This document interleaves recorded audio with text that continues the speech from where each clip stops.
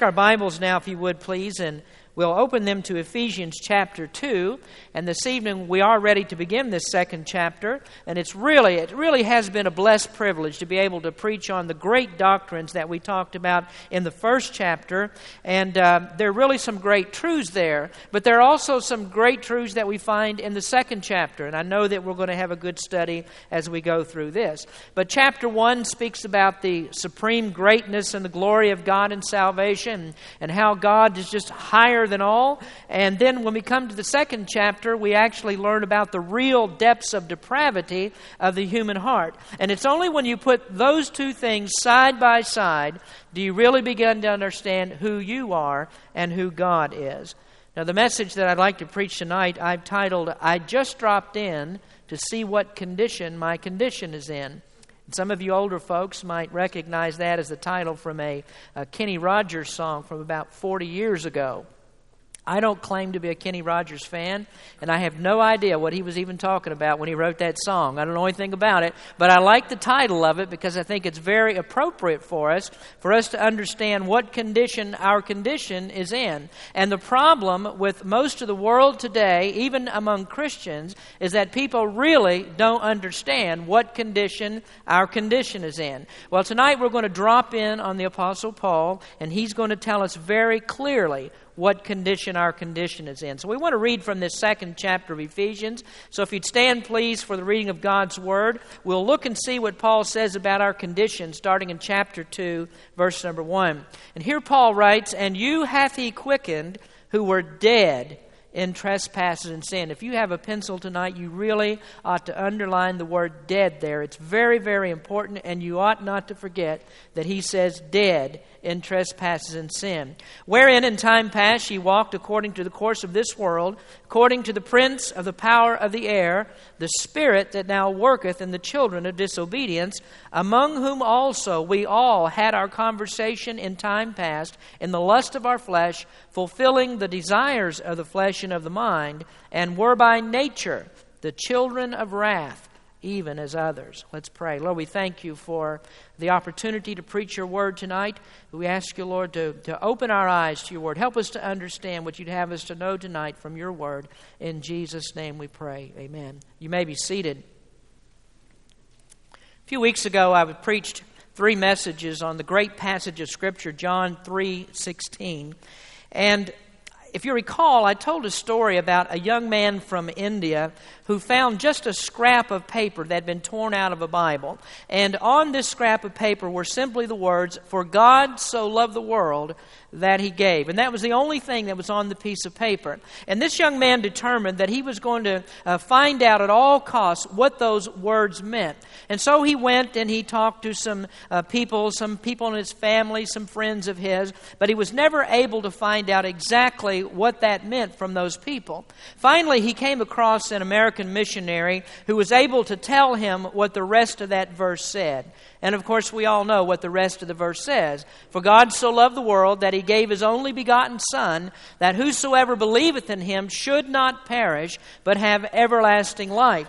And when I was preaching on that subject, I told you that if all that we had in the Bible was from the Bible is John 3:16, just John 3:16, that the words of that verse would be enough to save every single person in all of planet Earth. We just need that one verse. But I would tell you tonight that if only one portion of the Scripture that we would have, if that portion was Ephesians chapter 2, verses 1 through 3, that would not be enough to save everyone on planet Earth, but it would surely do this. It would plunge every single person in this world into the great depths of despair. And really, whether you realize it or not, the reason that Paul wrote these words was that for that very purpose. It was to bring us to the point of despair where you and I would see that we have absolutely no hope in ourselves, that we would come to understand the condition that we were in. Now tonight I want to show you, if you've dropped in to see what condition your condition is in, that without Jesus Christ your condition is bleak. Your condition is terrible, and I might even say that your condition is hopeless and impossible. And we need to really understand the message of these first 3 verses that Paul gives us in Ephesians chapter 2. Now, this evening, we're only going to look at the first part of this message, and of course that means that there will be a part number 2. But I'd like for us just to take a moment to look a little bit further down the road to a future message that I want to preach, and that message is about verse number 4, because these verses that we've just read are in preparation for verse number 4. And when you come to verse 4, Paul tells us this. He says, "But God," and he uses the word "but God." We've been plunged into despair in verses 1 through 3, but then Paul writes verse number 4 where he says, "But God." And that's the thing that changes it all. I mean, that turns everything around. And that verse in verse number 4 will actually lift us up from the despair that we find in verses 1 through 3. But that's another message.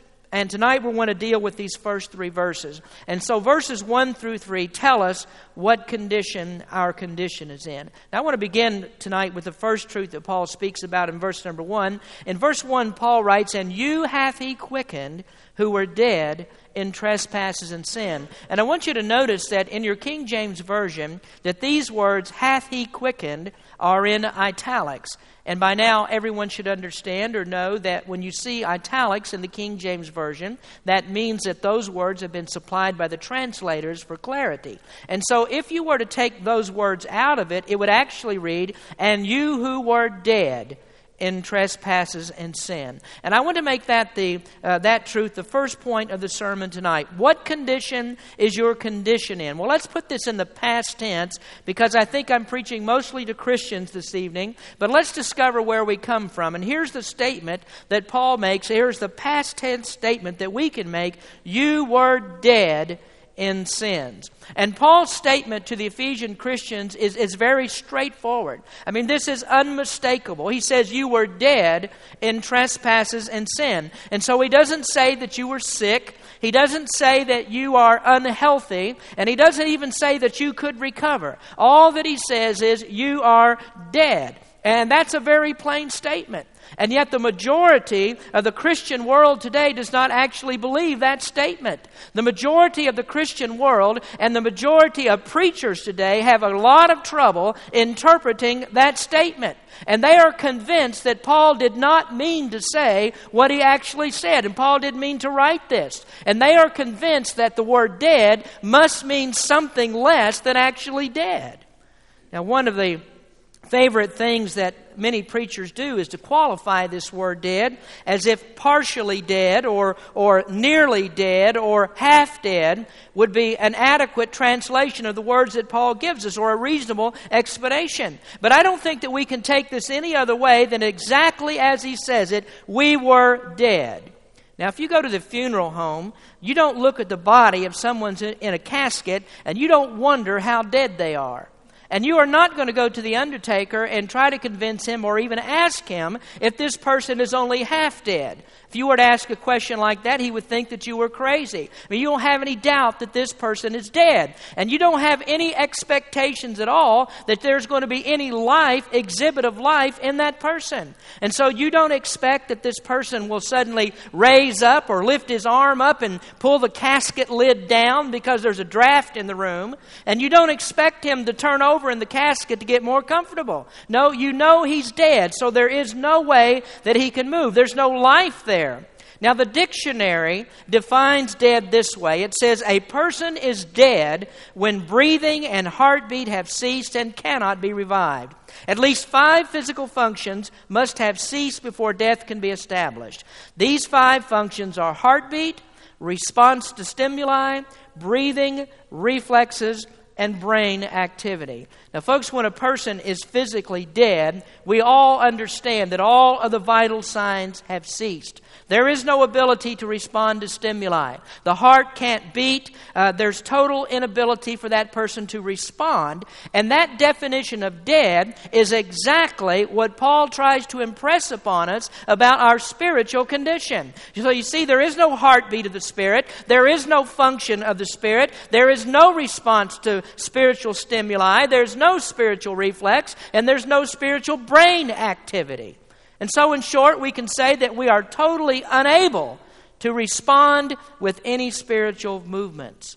And folks, that is exactly the reason why it is impossible for a dead person to respond to the gospel of Christ. Now, I'm not talking about physically dead. I'm talking about a spiritually dead person. That's why it's impossible for him to respond to the gospel of Christ. Now, I want to make that the first subpoint of this first statement tonight. The first point here is the spiritually dead do not respond to gospel stimulus. A few weeks ago, I preached on the power of God in salvation, and I showed you then that it takes God's power to bring a dead, lost person to life. I mean, it takes His power before a person can actually believe the gospel.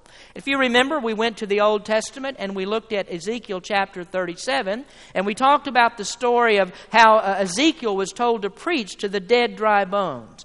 Then we looked in the New Testament at the example of Lazarus and how that Lazarus was dead for 4 days, and Jesus came and spoke to him and brought him back to life. And the question that I asked then was, did the bones hear first, or were they brought to life first? And did Lazarus hear first, or was he brought to life first? Well, the obvious answer is they were dead, and so they had to be brought to life first before they could respond. And that is exactly what Paul is telling us in Ephesians 2, verse 1. And you hath He quickened, or made alive, who were dead in trespasses and sin. And so you were spiritually dead, but you've been brought to spiritual life. So what that tells us is that without question, God must move first on a sinner. A lost sinner is dead spiritually. And no matter how long and how hard that we may preach to that person, they will never come to life unless God's Holy Spirit quickens them and brings them to life in order that they may hear the gospel and believe the gospel. So most Christians today actually, though, will not accept that statement. Most Christians and most preachers will not accept the statement that I've just made. They won't accept Paul's statement because they are convinced that dead is not really dead. And so they preach and they believe that as the gospel is preached, that salvation is simply reduced to a simple decision-making process. It's merely a decision that you will either receive or reject the message. But I want you to notice what Paul says our condition is. We are dead. And hearing and believing the gospel cannot be reduced to simply a decision of man's will. That's impossible. The Spirit has to be operable first because we don't have any power to make any spiritual movements. Now, I would have to say that that is a fairly natural conclusion from reading what Paul says in these verses. And in fact, folks, that is what Baptists have believed in time past. Baptists have believed and taught this doctrine, and this doctrine is called the doctrine of total inability. Total inability. And I want to make you to make a note of that on your listening sheet tonight because this is very important. The Bible teaches the total inability of the sinner. Now, what are we talking about? Well, of course, we're talking about sinners. They're dead in trespasses and sin, and that means that they are unable to respond to spiritual stimuli. Now, I want to show you for the next few minutes that this is the position of Baptists in times past. Seems almost incredible, but it's now 3 years since I first preached on the Berean Baptist Church Statement of Faith. Time flies when you're having fun, doesn't it? But it's been 3 years now, and our statement of faith is nearly an exact replica of the New Hampshire Baptist Confession of Faith of 1833. And this New Hampshire Confession is actually a reduced confession or a smaller form of Baptist confessions that date much, much further back. But before we talk about that, I want you to understand something, and that is that no confession of faith is the actual authority for our beliefs. The final authority for what we believe is God's Word, and only God's Word. But what Baptists have done is to summarize our beliefs about the Bible, and we've written those things down into a confession of faith. And it just so happens that the New Hampshire Confession of Faith is the most popular confession of faith for Baptists in America. In fact, the Southern Baptist Convention, who is the largest body body of Baptists in America formulated their statement of faith, which is the abstract of principles, chiefly from the New Hampshire Confession.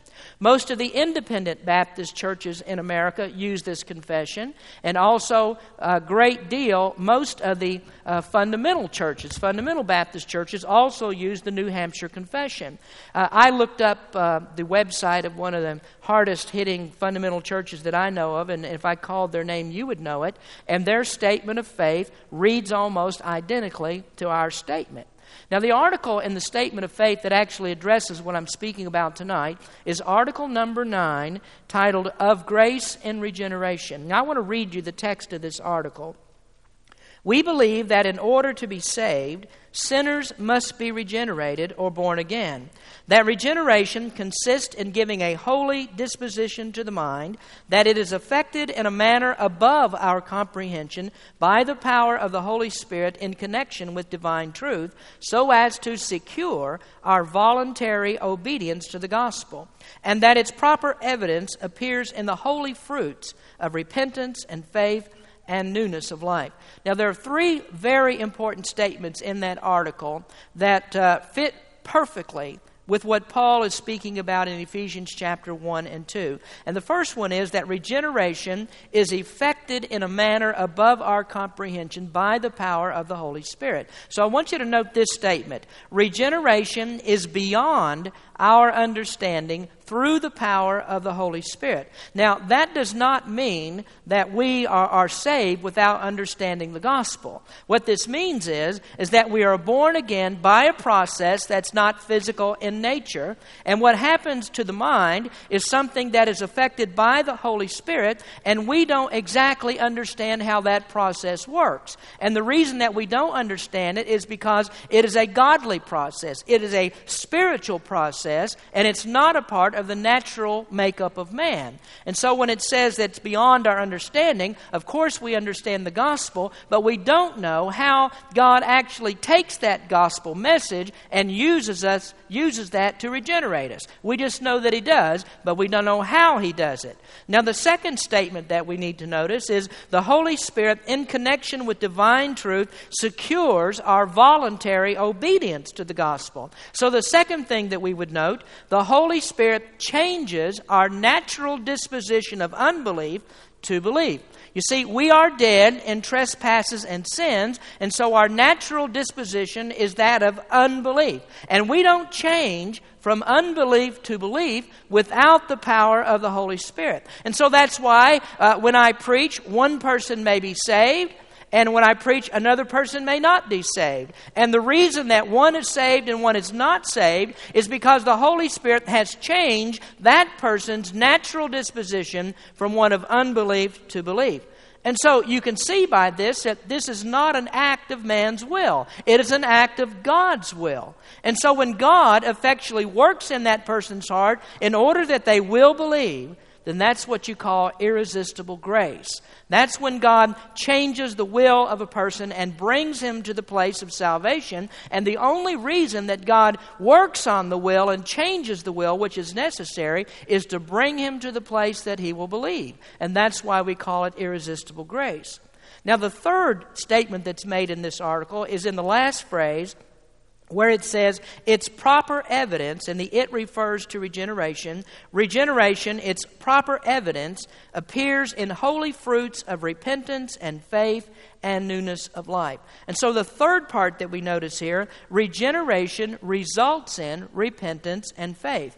Now, the order of that statement is very crucial to this argument, because regeneration is not the result of repentance and faith. Regeneration or repentance and faith are the fruits of regeneration. Now, this article makes this very clear, and that's exactly what Paul is saying in Ephesians. But that is not what most fundamental Baptists believe. Now, even though their statement of faith says this, the official statement of faith says this, yet they don't believe it. Now, when I preached on this subject 3 years ago, this was not the bombshell that upset the apple cart. It was the bombshell that blew up the apple cart when we started preaching what the statement of faith actually says. And the statement of faith is really an accommodation for what Paul says in Ephesians chapter 1. So I want to take just a moment to tie these things together so you can see how this works. Now, Paul, first of all, spoke about the election of individuals by the Heavenly Father before the foundation of the world. And the elect ones are the ones that are regenerated. You see, you do not have any problem with election at all if you understand that regeneration logically comes before repentance and faith. In other words, if you understand that man is dead in trespasses and sin, and he has no movement towards God without the Holy Spirit working first, then you also understand that God at some point has made a decision about which persons that He's going to call to life. I mean, that only makes sense. A decision has to be made. For example, when Jesus went to the tomb of Lazarus, and He said, "Lazarus, come forth," who came forth? Did everybody in the cemetery come out? No. Just Lazarus, because Jesus was speaking specifically to Lazarus, to that particular person. And so when the gospel is preached to all men, who are the ones that come? Only those that have been regenerated by the Holy Spirit. Remember when we talked about Lydia, that Paul preached to a whole group of women there, but only Lydia, does it say, that the Lord opened her heart. When Paul and Barnabas spoke to the Jews and the Gentiles in Acts chapter 13, who was it that believed? Well, the Bible says those that were ordained to eternal life believed. And so we see here that the ones who are regenerated are one and the same with those who the Father has elected before the foundation of the world. But then Paul goes on in his teaching, and he speaks about Jesus who redeems us. And in the same context of talking about God electing people before the foundation of the world, he speaks about the redeemed ones that are in verse number 7. I'm talking about chapter 1 now, verse number 7. So who are those redeemed ones? They are the same ones that are chosen.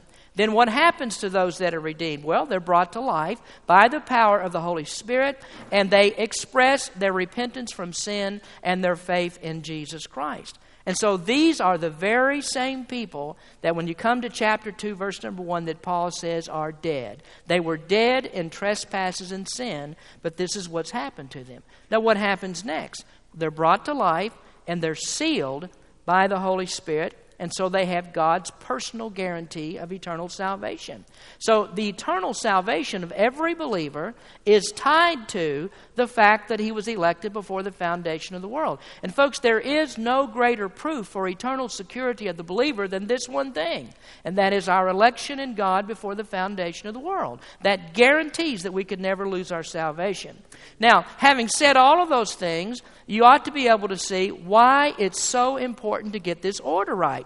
You see, if you place repentance and faith before regeneration, then you've opened the door to this, and that is to deny the peculiar work of the Holy Spirit in regeneration. And in fact, that's what many people have done. That's what most of the fundamentalists do. They change the order of this without changing their statement of faith. And so what they do is actually deny what they officially believe. This is exactly what takes place. Now, before I go further on this, we need to clear something else up. And that is that we would suppose that if regeneration precedes repentance and faith, then is there a time lapse between the time that a person is regenerated and the time that he has repentance and faith? And if there is a time lapse, or if there is an allowance for a time lapse, then that would mean that you could actually have someone who has been regenerated and they actually have not yet expressed repentance and faith. So you have a regenerated person who has not yet trusted in Christ. That's what would happen if you had a time lapse between the two. So how do you solve that dilemma? Well, what we do is we solve it by stating the logical order, and we tell what the chronological order of this is. We tell about which is the logical and the chronological order of regeneration, repentance, and faith. Now, those of you that are in the Sunday morning form class, you know that we've discussed this many times. And the logical order must be regeneration, repentance, and then faith. And the reason that's the logical order is because you could never have a dead person believing. You couldn't have a dead person repent and trust Christ, because they're dead. They don't have any spiritual movement. So the logical order has to be regeneration comes first, the person is quickened to life, then they express repentance and faith. But what do we do about the chronological order? Well, actually, there is no chronological order. In other words, regeneration, repentance, and faith occur at exactly the same time. So you don't have a lapse of time. So every person that is regenerated has repentance and faith, always, and every person that has repentance and faith is always regenerated because they occur at the same time. So remember that, write it down on your listening sheet. Regeneration, repentance, and faith occur at the same time.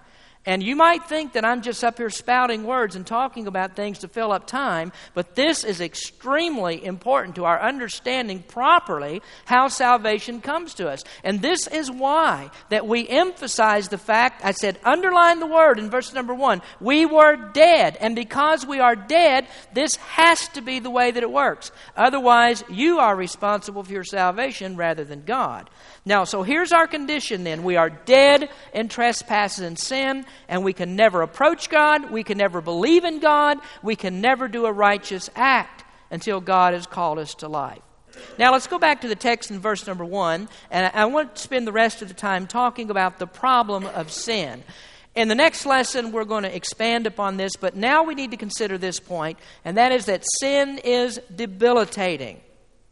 Paul says we are dead in trespasses and sin, and salvation is from sin. And one of the reasons that people are so mixed up on this is they do not understand the problem of sin. We are not spiritually dead because we sin. We sin because we are spiritually dead. And we can never take care of the problem of sin until we take care of the problem of spiritual death. That's where we have to work. Now, people have this whole thing backwards. And so they try to take care of sin without regard to what condition our condition is in.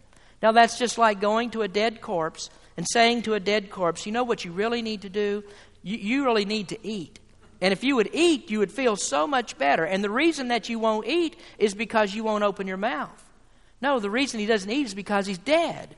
The underlying issue is the problem of death, and that's what has to be dealt with. So what people tried to do then is to redefine the problem of sin, and what we end up with is a very mixed up message, and the message is really not biblical at all. So now I want to give you 3 ways that the world wants to solve the problem of sin. They don't want to look at the underlying problem, but they want to solve the problem of sin. How do they do this? Well, number 1 is the psychological solution. The psychological solution to the problem of sin. And the psychological approach is that sin is not really sin. Sin is a disease. Sin is a condition that we have. Sin is a mindset that we have, so that there's no one who's actually responsible for what they do. They just have a disease, and this disease, they can't help it because they've got the disease. A few years ago, there was a study about teenage rebellion, and this study said that the reason that teenagers are rebellious is because there's a chemical in their brain that makes them that way. So teenagers can't be held responsible for their actions because they've got this disease. They've got a condition, and that's what makes them do what they do. A few years ago, right down the road in San Francisco, a supervisor murdered another supervisor, and the mayor, George Moscone, is that his name? Did I say that right?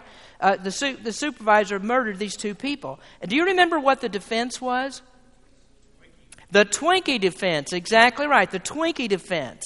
Junk food is what made this person irrational. And so the Twinkie defense was born. And the ruling was that this junk food caused diminished capacity. Now, I think that's what you can expect in all of San Francisco. The whole city suffers from diminished capacity. But what about, that's what we come up with. We've redefined the problem. Then we've got this thing about alcoholism. What do they say about that? Alcoholism is a disease. And so the person who is an alcoholic, he can't help himself because he has a disease. And so he's not responsible for what he does. Well, the root problem of the whole thing is never attacked. The root problem is we're dead in sins. And you have to deal with that issue first.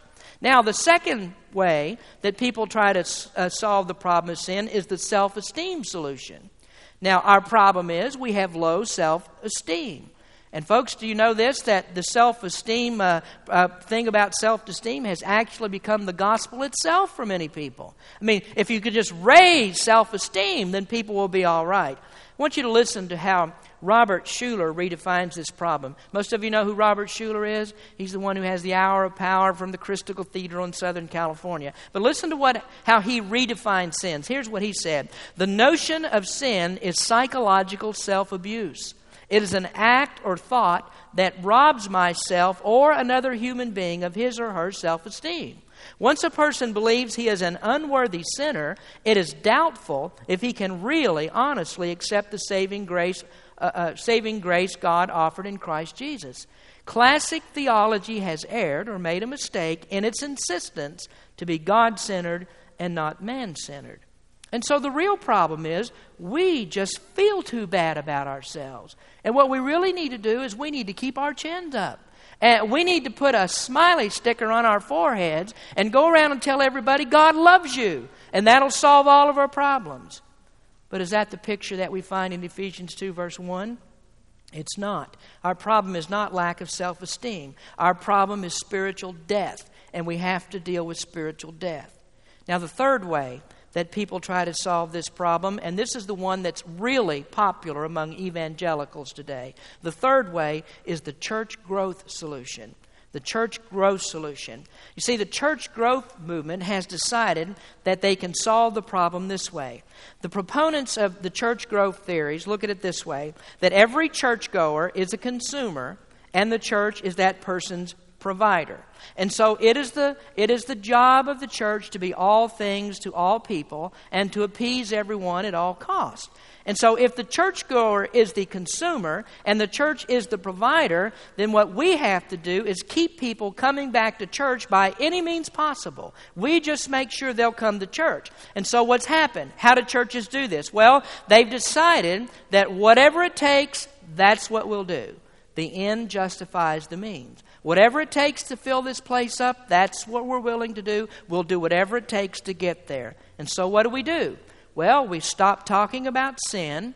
We ignore the depravity of man. We no longer preach about hell because the consumer doesn't want those things. The consumer does not want to hear about sin, death, and hell. So we won't preach that.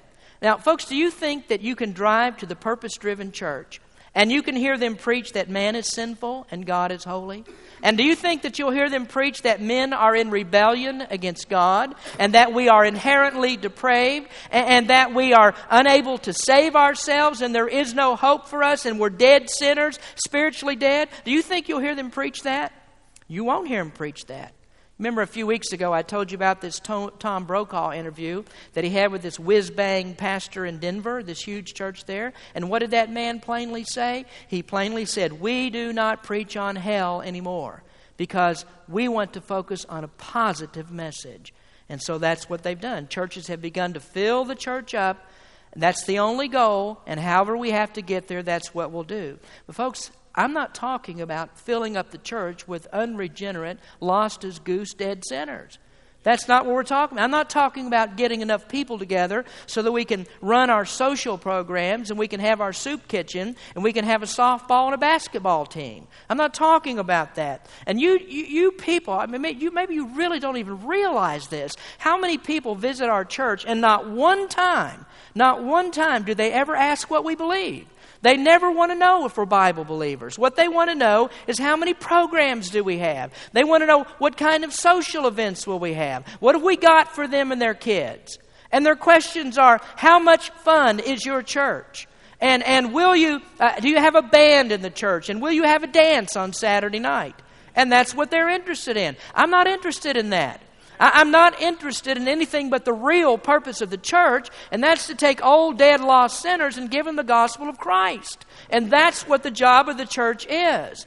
So when we decide this, and we decide that we are going to declassify sin and death, We're going to declassify that as the problem. When we tell people that psychologically you are not responsible for your actions, when we make excuses for their sins, when we tell them that they're all right just the way they are, what they really need is they just need Jesus to clean them up just a little bit. And when we tell them all of those things, and we try to be a provider for these consumers and give them exactly what they want is not what we want to offer them. They will not want the gospel of Jesus Christ. Why is that? Because they're dead. D-E-A, dead. Spiritually dead. And so they'll never want those things. You can't expect that to happen. Now, what the gospel of Jesus Christ and these verses in chapter 2, verses 1 through 3 are doing is driving us to the place that we understand there is no hope for us at all but the blood of Jesus Christ. That is the only hope that we have. And the biblical message is we will not escape the consequences of sin unless we believe in Jesus Christ, and that comes through the power of the preached word, through the gospel of Christ. Now, folks, I don't want to hear anything at all. I don't want this stuff about what I have done and about what I can do. And don't tell me that believing in Jesus is just a simple whim of the fancy, and I can take that or take it at will. I can believe it if I want to or reject it if I want to. Don't tell me that, because what I need to hear is this, that I am dead, just like Paul said, I'm dead in trespasses and sin, and unless God comes to me and God speaks to me, I will be forever dead, and I will spend eternity in the fires of hell because of that. There's only one way I can be saved. And folks, when you preach that, nobody will ever get the idea, I help me save me. We'll never get that idea. Now, I'm saved not simply as an act of my will, because I'm dead and I'm totally unable to do anything for salvation. And so I only have one recourse. When you preach this, people will realize I only have one recourse. Plead the forgiveness, the grace, and the mercy of God. And that's the only way that I'll be saved. And folks, that's how salvation comes. And it doesn't come any other way. Now, I'm a Baptist. And I believe in preaching the same message that old-time Baptists preached. I believe in this New Hampshire Confession of Faith because I believe it's an accurate statement of God's Word. And I just wish that Baptists would go back to preaching what old-time Baptists believed and preached. That's what we need today. And so this is the truth of God's Word. It's the profound truth of God's Word. And I promise you this, as long as I'm the pastor, that's what I'm going to preach. It's not going to be any different from that. So if you don't like what you get tonight, you're in for a long haul, folks. A long haul, because this is what I'm going to preach. So praise the Lord for the truths that we find in Ephesians chapter 2. And next week we'll come back and preach part 2 of the sermon. I just dropped in to see what condition my condition is in. Let's pray. Lord, we thank you for the opportunity to preach your word tonight. I want to just ask you to just open our hearts, open our eyes to see where we came from and how that we were just totally hopeless except for Jesus Christ, except for your grace and your mercy and your forgiveness. And we thank you, Lord, for that because we did not deserve it. You came to us and you gave it to us of your own will, not ours. And we thank you for that. Bless as we sing this invitation hymn tonight. In Jesus' name we pray. Amen. Let's please